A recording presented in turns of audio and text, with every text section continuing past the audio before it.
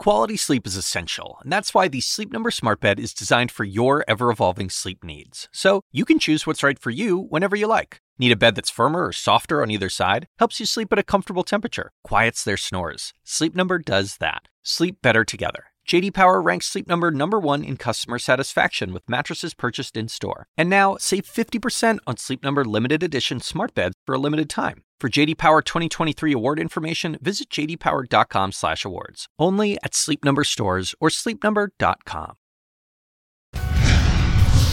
Out front next, Zelensky's massive military shakeup at a time when U.S. aid to Ukraine has been declared, quote, dead on arrival. And Putin welcomes Tucker Carlson to Moscow with open arms. Plus a story you'll see first out front tonight, migrant smugglers on jet skis fleeing Border Patrol agents, making a mad dash for American shores. Wait till you see this footage. And tonight, King Charles diagnosed with cancer. Prince Harry now making plans to be at his father's side. Immediately, we're live in London. Let's go out front. And good evening, I'm Erin Burnett. Out front tonight, Zelensky's major move. It could be more than the military commander-in-chief who loses his job in a massive shakeup in Kyiv, and it could happen at any moment. President Zelensky telling Italian broadcaster RAI, quote, a reset is necessary. I mean a replacement of a series of state leaders, not just in a single sector like the military. The word reset.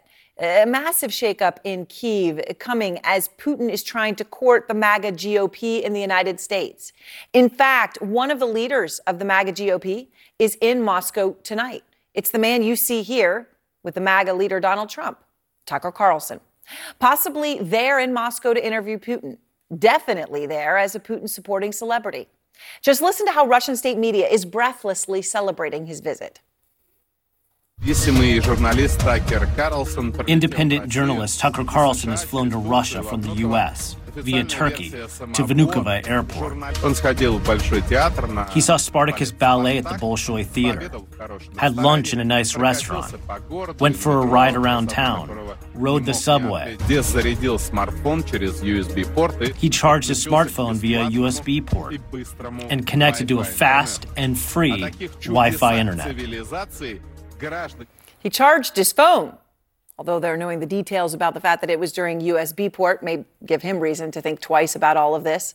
But look at them talking about him like a celebrity. Everything he does on camera, breathlessly repeated. Now, it is unclear if an interview between Putin and Carlson will take place, but if it does, it gives Putin a chance to sit down with a big supporter. It might be worth asking yourself, since it is getting pretty serious, what is this really about? Why do I hate Putin so much? Has Putin ever called me a racist? Has he threatened to get me fired for disagreeing with him? Does he eat dogs?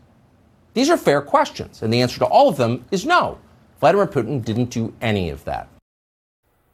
I'll actually always remember watching that clip. I was standing in Ukraine 48 hours before the war began there. Well, Carlson then stood by Putin consistently all the way through. And that is why he can go to Moscow now without any fear of being summarily imprisoned. He's a hero. This was Putin's mouthpiece in the United States, somebody who had turned a blind eye to the atrocities committed by Putin because they were happening far away.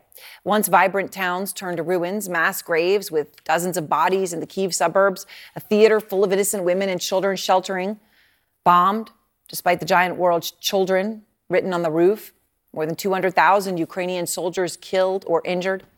And tonight, Putin is trying to seize on the fact that Zelensky's military appears to be in turmoil, capitalizing on a moment of intense American political dysfunction and intensifying strikes. Fred Pleiken is out front. He is live in Odessa in Ukraine tonight. And Fred, what more are you learning about this possible major reset and shakeup by Zelensky? Hi there, Aaron. Well, one of the things that Zelensky also said is that he himself is actually still trying to work through the process of what exactly he wants to do. He said that government is a big machine, as he put it, that it depends on not just one person, but many processes, and that everything needs to be geared towards victory. Now, one of the things that the Ukrainians say they have realized in order to achieve that victory is that in light of overwhelming Russian firepower, they're going to have to depend a lot more on things like drones. We managed to film with a secreted Ukrainian unit using sea drones to attack and sink a Russian warship. Here's how they did it. It was one of the most brazen and most successful operations by Ukraine's military intelligence service. Sea drones attacking and, the Ukrainians say, sinking a Russian warship inside occupied Crimea. And he was one of those involved. His call sign is 13 from the elite sea drone unit named Group 13. So secretive we had to hide his face and change his voice. We used 10 drones in the operation, he says. 6 of them hit the corvette Ivanovets. CNN cannot independently verify that the Ivanovets was sunk, but video provided by the intelligence agency seems to show the mini sea drones evading machine gun fire from the warship and then massive explosions. Their weapons are not designed to deal with such small sea drones, 13 says. In most cases, they use anti-ship guns. Ukraine barely has a functioning navy, but the Magura drones pack a massive punch, around 500 pounds of explosives. These sea drones might not look like much and they might not go very fast, but the Ukrainians say they've been extremely effective at attacking Russia's Black Sea fleet and even sinking warships. The main thing is to feel the drone, 13 says. Not everyone can hold a firm grip. If you squeeze a little, you can lose control of the drone. I would say it's like working with jewelry. Asymmetrical warfare, they call it, and the Ukrainians, outmanned and outgunned, say they need to do a lot more of it.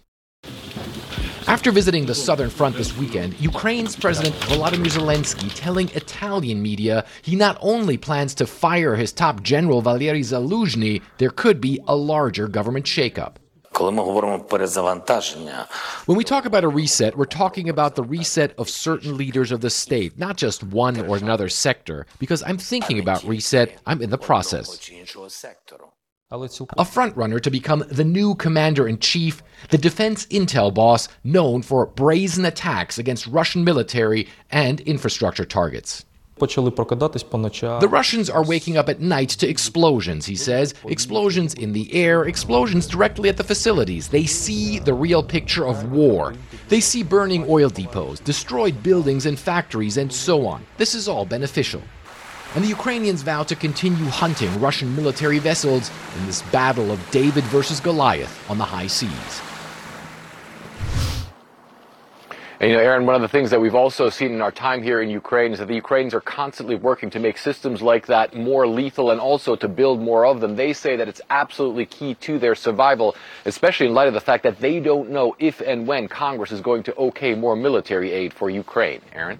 All right, Fred, thank you very much. In Ukraine tonight, and I want to go now to Simon Schuster, author of The Showman, Inside the Invasion That Shook the World and Made a Leader of Volodymyr Zelensky, and the retired Lieutenant General Ben Hodges, who is the former commanding general of the U.S. Army Europe. And thanks so much to both of you.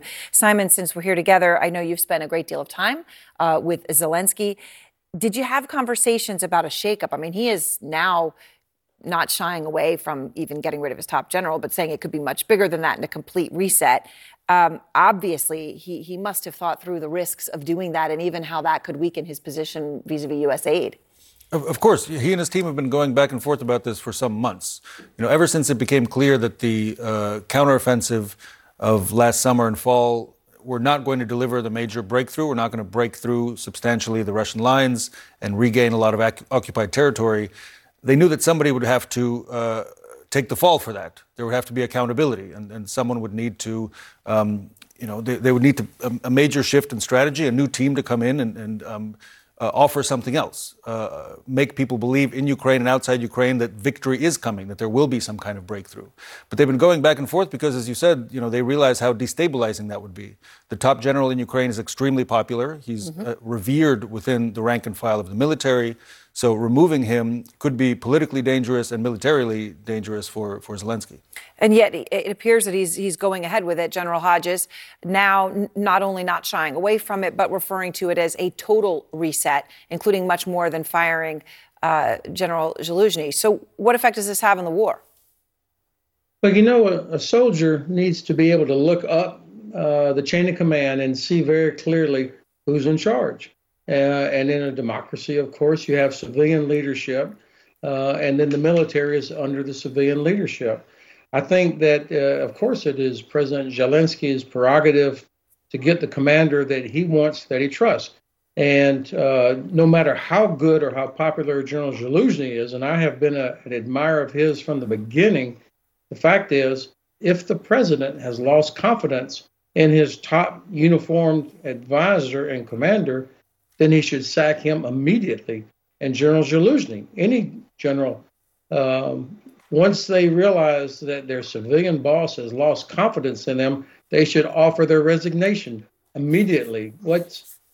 I think the fact that this has gone on for so long has actually been much more damaging than if the president had said, hey, thanks for your service. You saved Kyiv. We're going into a new phase of the war. Time for new leadership. Right. And of course, the firing didn't happen immediately. And certainly the resignation did not come either. So, Simon, look, Putin is clearly in this moment, seizing this moment, right? Courting the MAGA GOP. This Tucker Carlson celebrity welcome. I mean, oh my gosh, he charged his phone via a USB port. So the bill, though, that the MAGA GOP is shooting down had $60 billion of Ukrainian aid in it. How does Zelensky plan to handle this? I mean, no doubt he's seeing what's going on in Moscow and this big, propaganda fest. That is a big warning sign for President Zelensky of what is to come if President Donald Trump, former president, is reelected and returns to the White House. They've seen the writing on the walls. They see that this is a real risk for them. Donald Trump has not been shy about saying what he plans to do. He's indicated quite clearly that he would cut off aid completely. And as you said, he's been encouraging his GOP allies to do that sooner rather than later. The Ukrainians are not sitting idly by and waiting for that kind of eventuality. They are hedging against it by producing more of the drones that we saw in your reporting just now, producing other weapons, ramping up artillery production, missiles, to do more of these kinds of over-the-top attacks. Yes, you have a static front line that doesn't seem to be moving very much, but you can still launch attacks by sea and by air that are very dramatic and hurt the Russians to show that Ukraine is still fighting back. It's not giving up. Which they certainly have been doing and aiming at Crimea, General Hodges, which I know you have said they should have been doing since the beginning had they had the right weaponry. And on this front, General, they boosted military defense production. In December, Ukrainian officials said that mortar shell production alone had increased 42 times over the 2022 production levels in Ukraine. Now, obviously, it was very low to begin with, but still, they've been trying to improve it. You heard Simon refer to the drone production. The Netherlands today is going ahead saying they'll send 6 additional F-16 fighter jets to Ukraine. But still, General, amidst all of this, that $60 billion stands out there, right? Ukraine has depended on U.S. aid. If that aid ends, and most of it, obviously, it's been in the form of actual weapons themselves, right, whether it be tanks or anything else, that aid goes away. What actually happens, General? Well, the worst part about the failure of the United States to deliver what we had planned to deliver is the message that sends to the Kremlin that the United States is not going to help Ukraine and that they can move forward with their own designs about expanding this war or however they're going to prosecute it against Ukraine. That's the worst thing. And then, of course, the message it sends to others about the reliability of the United States. This is very damaging. In practical terms, we don't know exactly what's already in the pipeline, how much is still to arrive. And as you point out, many European countries understand that this is about their security as well. So even if the U.S. fails, the threat to them gets even worse. So they will have to step up. All right, General Hodges, Simon, thank you both very much. And next, there is breaking news on Capitol Hill. A critical meeting on the border bill is happening right now behind closed doors, about to break up. And it is crucial, obviously, related to this aid as well as the border. It comes as we get a firsthand look at how border agents chase after migrant smugglers on jet skis heading to American shores. The pursuit's coming right to us right now. Coming this way? Yeah. Plus, breaking news, a deadly and historic storm pounding California, an entire month's worth of rain falling in one day, and there is more coming. And China's economy tanking, its stock market plunging to a 5-year low. But wait until you see how Beijing is spinning this. This podcast is supported by Sleep Number. Quality sleep is essential. That's why the Sleep Number Smart Bed is designed for your ever-evolving sleep needs, so you can choose what's right for each of you whenever you like. Need a bed that's firmer or softer on either side? Helps you sleep at a comfortable temperature. Quiets their snores? Sleep Number does that. Only Sleep Number smart beds let you each choose your ideal comfort and support, your Sleep Number setting. Sleep Number smart beds learn how you sleep and provide personalized insights to help you sleep better. All Sleep Number smart beds feature cooling, pressure-relieving comfort layers for soothing sleep throughout the night. Temperature balancing bedding is designed to move heat and moisture away when you're hot. When you're cool, they hold their energy to help warm you. Sleep better together. J.D. Power ranks Sleep Number number 1 in customer satisfaction with mattresses purchased in-store. And now, save 50% on Sleep Number limited edition smart beds for a limited time. For J.D. Power 2023 award information, visit jdpower.com/awards. Only at Sleep Number stores or sleepnumber.com. Breaking news, Senate Republicans are about to wrap up a meeting about the newly released border bill that the House Speaker has said is dead on arrival. This meeting comes amid mounting GOP opposition to a bipartisan bill that Republicans say is one of the toughest border security bills in decades. Former President Trump is trying to sink the bill himself, calling it a, quote, death wish for the Republican Party. Manu Raju is out front live on Capitol Hill. And Manu, this bill could be falling apart just hours after it's unveiled. I think it's fair to say that would mean most people who are shooting it down have certainly not bothered to read it. What more can you tell us?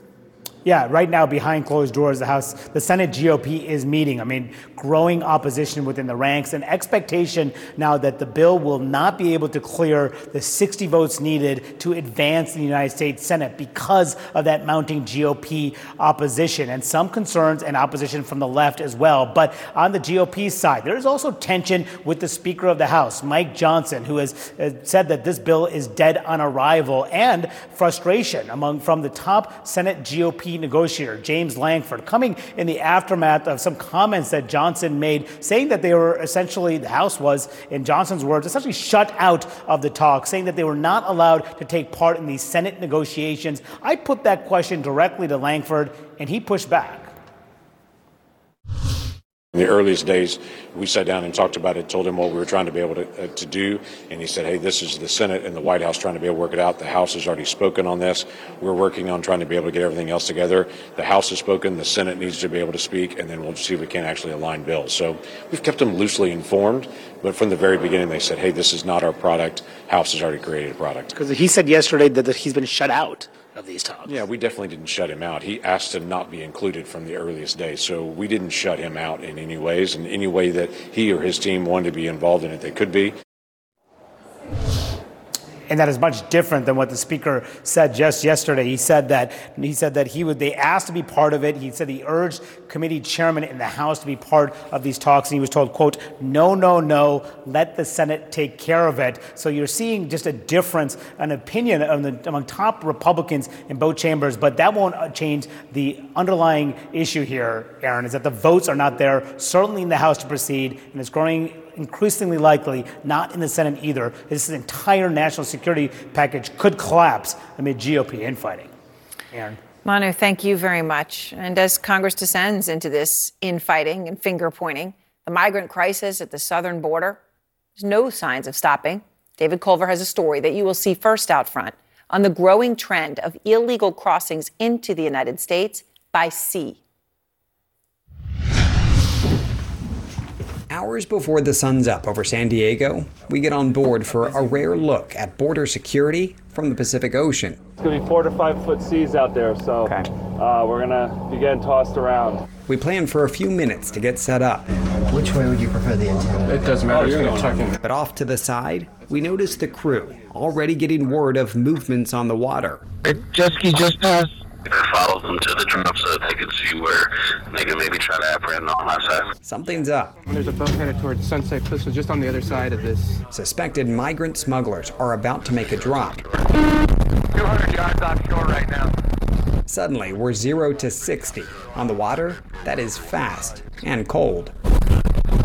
Can't go through the kelp, we'll get stuck. This is a side of U.S. Customs and Border Protection you don't often see, and for good reason. With Border Patrol on land, these agents handle the skies and seas. They're part of AMO, Air and Marine Operations. It's going to be just off our starboard beam, heading right for the beach. And what does this sound like, a boat or a jet ski? They don't have a visual of it, so all they know is that there's a radar contact eastbound right behind us back here. Headed our way, so they kill the lights, and we wait in the dark. The pursuit's coming right to us right now. Coming this way? Yeah. After a few minutes, still nothing. Seems the suspected smuggler on a jet ski turned back. There's a lot of them coming, so we're constantly busy. What we see at the southern border, on the land crossing, people coming right up to Border Patrol agents wanting to surrender themselves. You don't see that here. People are trying to get away from you as quickly as possible. A lot of times we're getting people that don't want to be caught because they carry criminal records, they're members of a gang. And then you get family units too that are the smugglers have convinced that this is a safe and easy passage. In the past year, the agents say it's become increasingly deadly. But like drug trafficking, migrant smuggling is a business. They're reckless with their lives, they're reckless with other people's lives. Do we know, Kurt, are they connected often to cartels? Do we know their background? At a smaller level, yeah, this is all cartel driven. They often launch in the dark of night, leaving from various points along the Mexican coast. Once they cross the maritime boundary line, the ocean's border separating the U.S. and Mexico, the smugglers usually head to the beaches of San Diego County, where they drop off the migrants. Though more recently, they've ended up cruising even farther north, to places like Malibu. You can actually see the boat right here, just sitting on the shore. Just before 2 a.m. Tuesday, officials say roughly 24 migrants scattered from this boat as soon as it hit the beach. Border Patrol was able to detain 19 of them. The rest, somewhere in Malibu, more than 130 miles from the southern border. And if you look closely, you can see some of the remnants of what was a long journey. I mean, up here you've got food wrapper left behind, some cracker remnants. You've got orange and banana peels. Then you've got trash bags in there. A lot of the times the migrants will wrap themselves in those trash bags to keep warm. Even some leftover fuel canisters. Hours later, another beach landing. A videographer in La Jolla captures it from the surf. Watch as this boat runs ashore. You see several suspected migrants then hop off. They sprint towards the beachside homes. CBP says they're still searching for them. The boat left stranded. Officials tell us the number of incidents along the southwest coast is up threefold over the last 5 years. And they say migrants like these often pay tens of thousands of dollars for a one-way ticket on the open ocean. And you'll have people, Captain, actually try to swim? They often do it at night and under fog, and sadly it's tragic. Some of them don't always make it. That's where the Coast Guard comes in. We join them on a deterrence patrol, positioned just north of the maritime boundary line, with a view of the southern border I'd never seen before. And then right there, that's all Mexico. Pretty much right in front of us, yeah, is Mexico. The Coast Guard here focused primarily on keeping folks alive. To do that, you need to keep the lines of communication open. There really are no egos amongst the different organizations. We all speak on the same frequency. So when somebody gets notified, we're all notified at the same time. Off your 350, 28 nautical miles. That's where he's at, off your 350. That frequency also shared by the CBP's air assets, watching and tracking from above. Yeah, David, so when we do detect a target, I hook it. So the system is now tracking it. And we get everything down here, right? The coordinates, where it's at, how fast it's going. That information relayed to crews on land and sea. They have to be prepared for anything on the water. And you're doing that at night, pitch black, 6-foot seas. It can be very challenging. Moments like these, where boats filled with migrants rush towards the shoreline, a near nightly occurrence now. Over the last 3 years, we've seen an exponential increase in maritime smuggling. They don't understand fully the peril that these smugglers are putting them in. It's the callous nature of their operations and how they just don't care about human life. We spot another team about to take off just as we touch down. Forecasting the smugglers' schedules and routes, impossible. So the agents work all hours. Living in the dark does kind of wear you out, so yeah. Now it's kind of nice to get a little sun now and then. Physically, emotionally, securing our borders, especially on the ocean, takes a toll. But there are perks, like clocking out at sunrise. Yeah, it looks pretty. My favorite time of the day. It's phenomenal reporting, David. I mean, it's riveting. And to look at how hard those Border Patrol agents are working, as you say, all hours, no sleep, the toll it takes on them physically, mentally, yet no end in sight. This bill, which obviously doesn't look like it has a chance of passing right now. But did you get a chance to understand from those Coast Guard officers, Border Patrol officers, what they think that the bill would mean if it did pass for them on the sea crossings? Aaron, when you talk to those agents, I mean, any sort of added resources are certainly welcomed. But what's really interesting, whenever you see a potential shift in policy from the U.S. side, is what we see south of the border. And our reporting down there has always shown that there is a motivation then to try to cross quicker and more efficiently, if they're able to, anytime there are suggestions that it's going to be tougher to get through the land crossing. So if, and it is a big if, as you point out, and as you and Monty were talking about, this legislation comes to fruition, then yes, that is something that could potentially help on the land crossings. But it could add more pressure to the folks who are monitoring these oceans and determination and desperation to come by sea. All right. Well, it's really, really incredible. And incredible what they said. Family units right now, obviously, but also, as you were talking to some of those agents, some criminal contingent as well, taking the risky crossing by sea because they can be more evasive that way. All right. Thank you so much, David Culver. Next, King Charles stepping back from his royal duties after announcing he's been diagnosed with a cancer. Prince Harry now planning to travel home in days to be by his father's side. We'll take you live outside Buckingham Palace tonight. Plus, breaking news out of Los Angeles this hour. Officials are bracing for devastating landslides. More than 10 inches of rain have drenched the area, and more is forecast. Tonight, Prince Harry is about to return to the UK to be by his father's side as Buckingham Palace announces that King Charles has been diagnosed with cancer. The palace releasing few details except to say that it is not prostate cancer. The 75-year-old monarch canceling all public duties as he begins treatment. It comes just 1 week after the king left the hospital. He had gone to be treated for an enlarged prostate. Royals correspondent Max Foster begins our coverage out front with new details.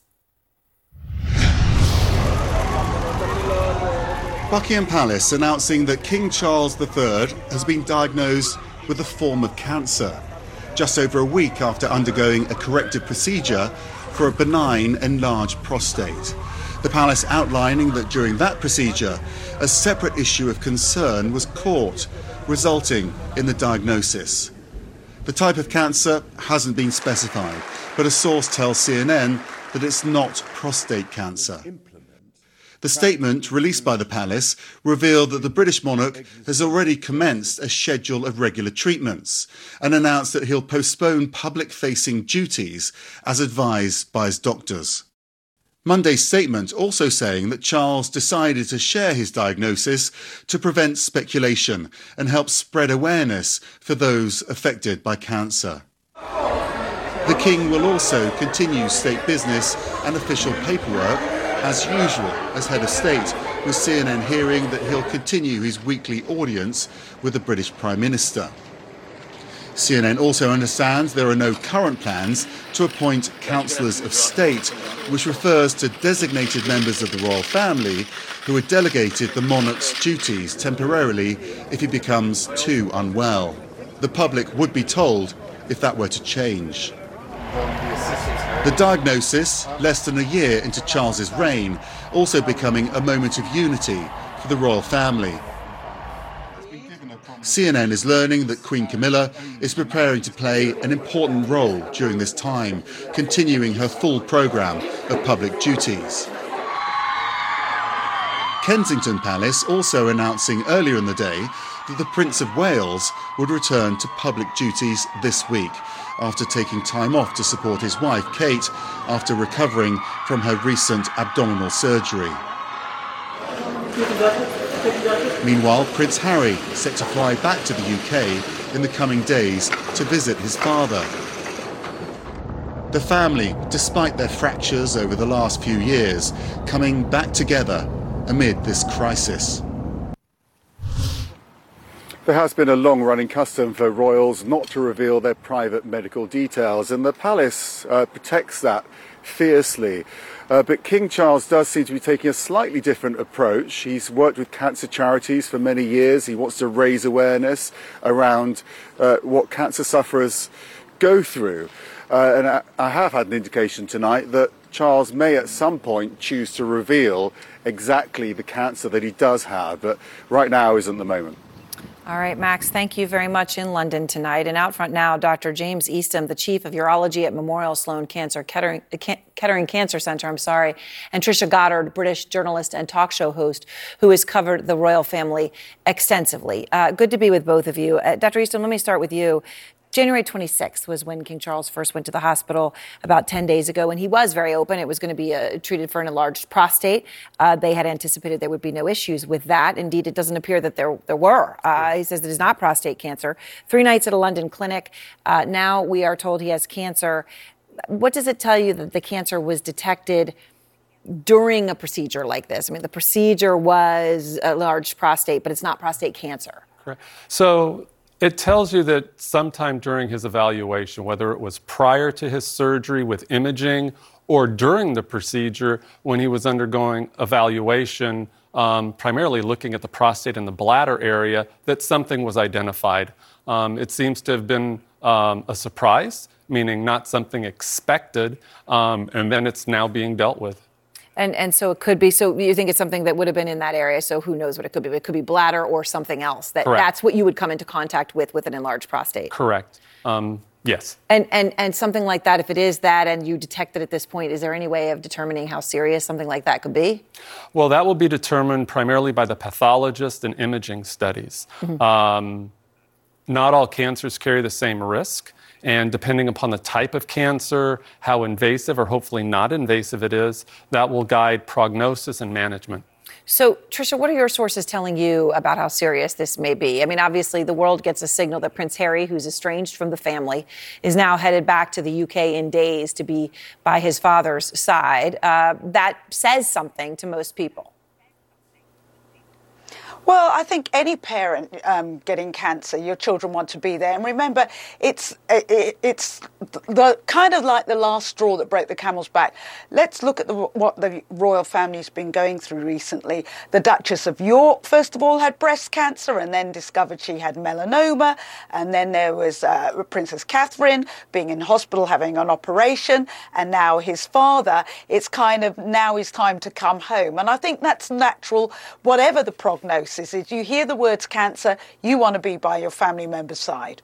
So, Dr. Eastham, in terms of the timing here, 10 days ago he went in, 3 nights at the clinic. A week later, we're told he has cancer and he's stopping official duties and beginning treatment. Which, you know, there's no kind of pause. They're not talking about a surgery. Right. They're using the word treatment. What does that say to you? The fact that it's immediate? And does that sound like some sort of chemotherapy type of thing with the way that they're presenting it? It can be a variety of things. Cancers can be treated with radiation therapy. They can be treated with immunotherapy or chemotherapy. Not all of chemotherapies or immunotherapies are whole body treatments. If it's in the bladder, for example, it can be just a topical treatment, meaning instilled into the bladder for a period of time. Mm-hmm. So again, there's speculation, but there's a variety of different ways in which things can be treated these days. And Trisha, about 2 hours before this announcement about King Charles, the palace had announced Prince William would return to public duties earlier than had been anticipated. And obviously that's related to this. He was taking time off because the Princess of Wales, Kate, is recovering from obviously extremely serious abdominal surgery, and she's expected to be out until Easter as she recovers. We really just don't know anything about her condition or what she had at this point. What do you make about the lack of transparency about her health? I think it's very different for a 75-year-old man and a young mother, a comparatively young mother. I think, we can't draw anything from that, but we do know that she wants to protect her children. Remember, her children are still going to school. And I think when you're younger, when you're a mum, it's very, very different. King Charles as well, we don't know when they say they wanted to stop speculation, his treatment, if, for instance, it is chemotherapy or anything like that, they probably want to stem fears or rumours that might start with regards to his appearance, for instance. With Catherine, we really don't know. And I think, just think, a young mum, you want to keep things quiet. Your kids still have to go to school. All right. Well, thank you both very much. We appreciate it. And interesting, Max Foster's reporting that King Charles, he's getting indications that he may at some point share more about his diagnosis, given that he has been obviously fought a long time against cancer in terms of his charity work. All right. Thank you. And next, breaking news, Southern California drowning under 10 inches of rain. That is a year and a day. Rivers overflowing their banks tonight. More forecast and landslides likely to come. Plus, China's stock market nosediving, but the Communist Party doesn't want the Chinese people or the rest of the world to know that. So, the numbers be damned. Wait till you see what the Chinese government is doing. The Assignment with me, Audie Cornish. So there have been arrests, suspensions, disciplinary hearings. They're shutting down graduation events. At this moment, the part of the protests that are admirable are young people calling attention to atrocities. Michael Roth is the president of Wesleyan University. I would like to make a space for them to do that, as long as that space doesn't prevent other people from pursuing their education. Listen to The Assignment with me, Audie Cornish, on your favorite podcast app. Tonight, dramatic new video of the aftermath of a massive mudslide that crashed through a Beverly Hills neighborhood. The streets now filled with mud, cars trapped. An historic storm is pounding Southern California. The LA River is now raging and overflowing its banks, as you can see. There's a very real risk now of more landslides like the one that you're seeing here in the Hollywood Hills. A home totally swept off its foundation. Veronica Miracle is there out front. Catastrophic flash flooding, leaving a path of destruction across many regions of California. Let me be clear. This storm is a serious weather event. This has the potential to be a historic storm. Nearly 40 million people under flood watches, a state of emergency in place for 8 counties with evacuations in some areas. On Sunday, Los Angeles experiencing its wettest day in nearly 20 years, more than a month's worth of rain in 24 hours. Prompting high water rescues, 3 people plucked from this tree after escaping their flooded car. Vehicles stranded, some completely submerged. And for LA, it's nowhere near over. Parts of the area are forecast to receive close to half a year's worth of rain by Tuesday. The storm also bringing widespread hurricane-force winds to parts of the state, including the Central Coast and Bay Area. At least 1 person has died due to high winds after a tree fell on him while he tried to clear debris from his home in Northern California. In Santa Cruz, residents woke up Sunday to a mess. I don't remember a storm since we've lived here where we had so many trees come down. All of the neighbors here have no power. On Monday morning, more than 500,000 people faced power outages, others contending with the mud. This is the foundation. This is where the house sits now. And that's the culprit.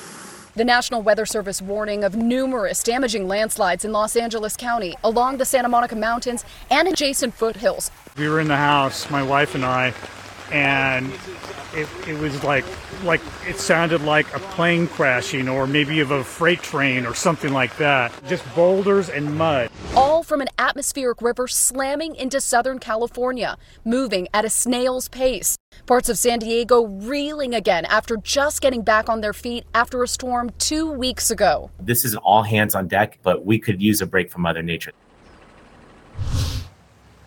Aaron, just an incredible amount of destruction here. Take a look at this car behind me, jammed up with logs and mud and rocks. Now, the neighbors and city workers have done an incredible job cleaning this area up, but take a look up there. You can see massive boulders. Those came barreling through the back of this house, through that garage. If I step back just a little bit more, you can see where this came from the top of that hillside. The threat here for all of these communities remains. Aaron?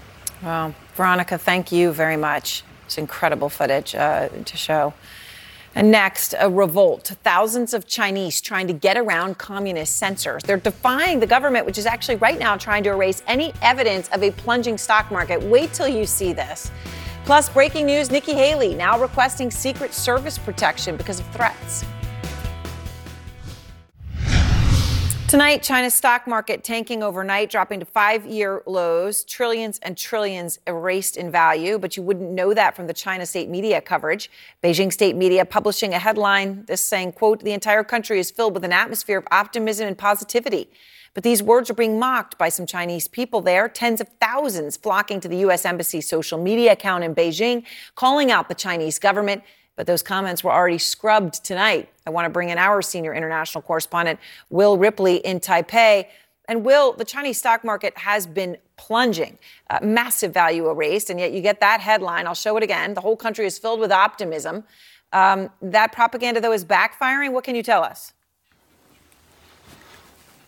Well, that optimism certainly doesn't seem to be shared, Aaron, by the 160,000 or so social media users who flooded that U.S. Embassy Weibo post on Friday. Most of the comments, this was a post about protecting wild giraffes, but most of the comments had absolutely nothing to do with animal protection. They were unrelated to that. They were talking about the economy. They were talking about their economic woes, and those comments were scrubbed by censors, but not before we got a few screenshots like this one that says, "Who can save me? I've been unemployed for so long and I have debts."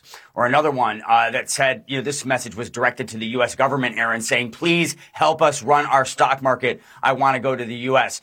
We know that China is in the midst of a real estate downturn, Aaron. High youth unemployment, record high youth unemployment, massive deflation happening right now. So this is the whole backdrop of this stock market slump with the major indices plunging 10%, people seeing their life savings evaporate before their very eyes. And they're trying to call for help to the U.S. Embassy on social media and having those comments erased. I mean, it's incredible. And Will, you talk about scrubbing those social media comments. You grabbed screenshots before they did that. But we're looking right now at what happened. Just as you and I started speaking, they censored this conversation. So this show is being broadcast in China. It now is on Bars and Tone there. It is pretty incredible to see that, right? They're watching. They see you. Come on, start talking about this. They go to Bars and Tone. But Chinese citizens are finding ways around this, maybe not specifically here with our broadcast, but around this to get information. How are they doing it?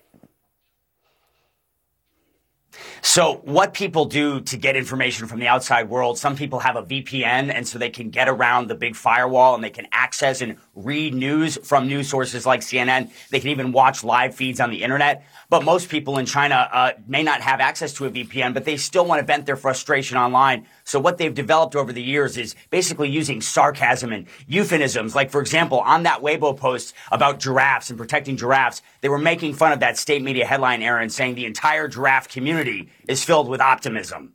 They were talking about the economy, making fun of the government. Right. And using giraffes as the proverbial fig leaf. Incredible. Thank you so much, Will Ripley. And next, breaking news, Nikki Haley now asking for Secret Service protection. We'll tell you why. The breaking news, Nikki Haley is applying for Secret Service protection. It comes as Haley has had a heightened security presence around her for the past week. Her campaign says the request is because of threats she's receiving from taking on Trump. Thanks for watching. It's time for Anderson. When you work next level. And when you play next level. And when it's time to sleep, Sleep Number smart beds are designed to embrace your uniqueness, providing you with high-quality sleep every night. Sleep next level. J.D. Power ranks Sleep Number #1 in customer satisfaction with mattresses purchased in-store. And now, the Queen Sleep Number C4 smart bed is only $1,599. Save $300 for a limited time, only at Sleep Number stores or sleepnumber.com. Prices higher in Alaska and Hawaii. Now streaming exclusively on Max, a new CNN flash doc about the album that has Nashville talking, Call Me Country. Beyoncé and Nashville's Renaissance. Watch it at max.com/callmecountry. Max subscription required.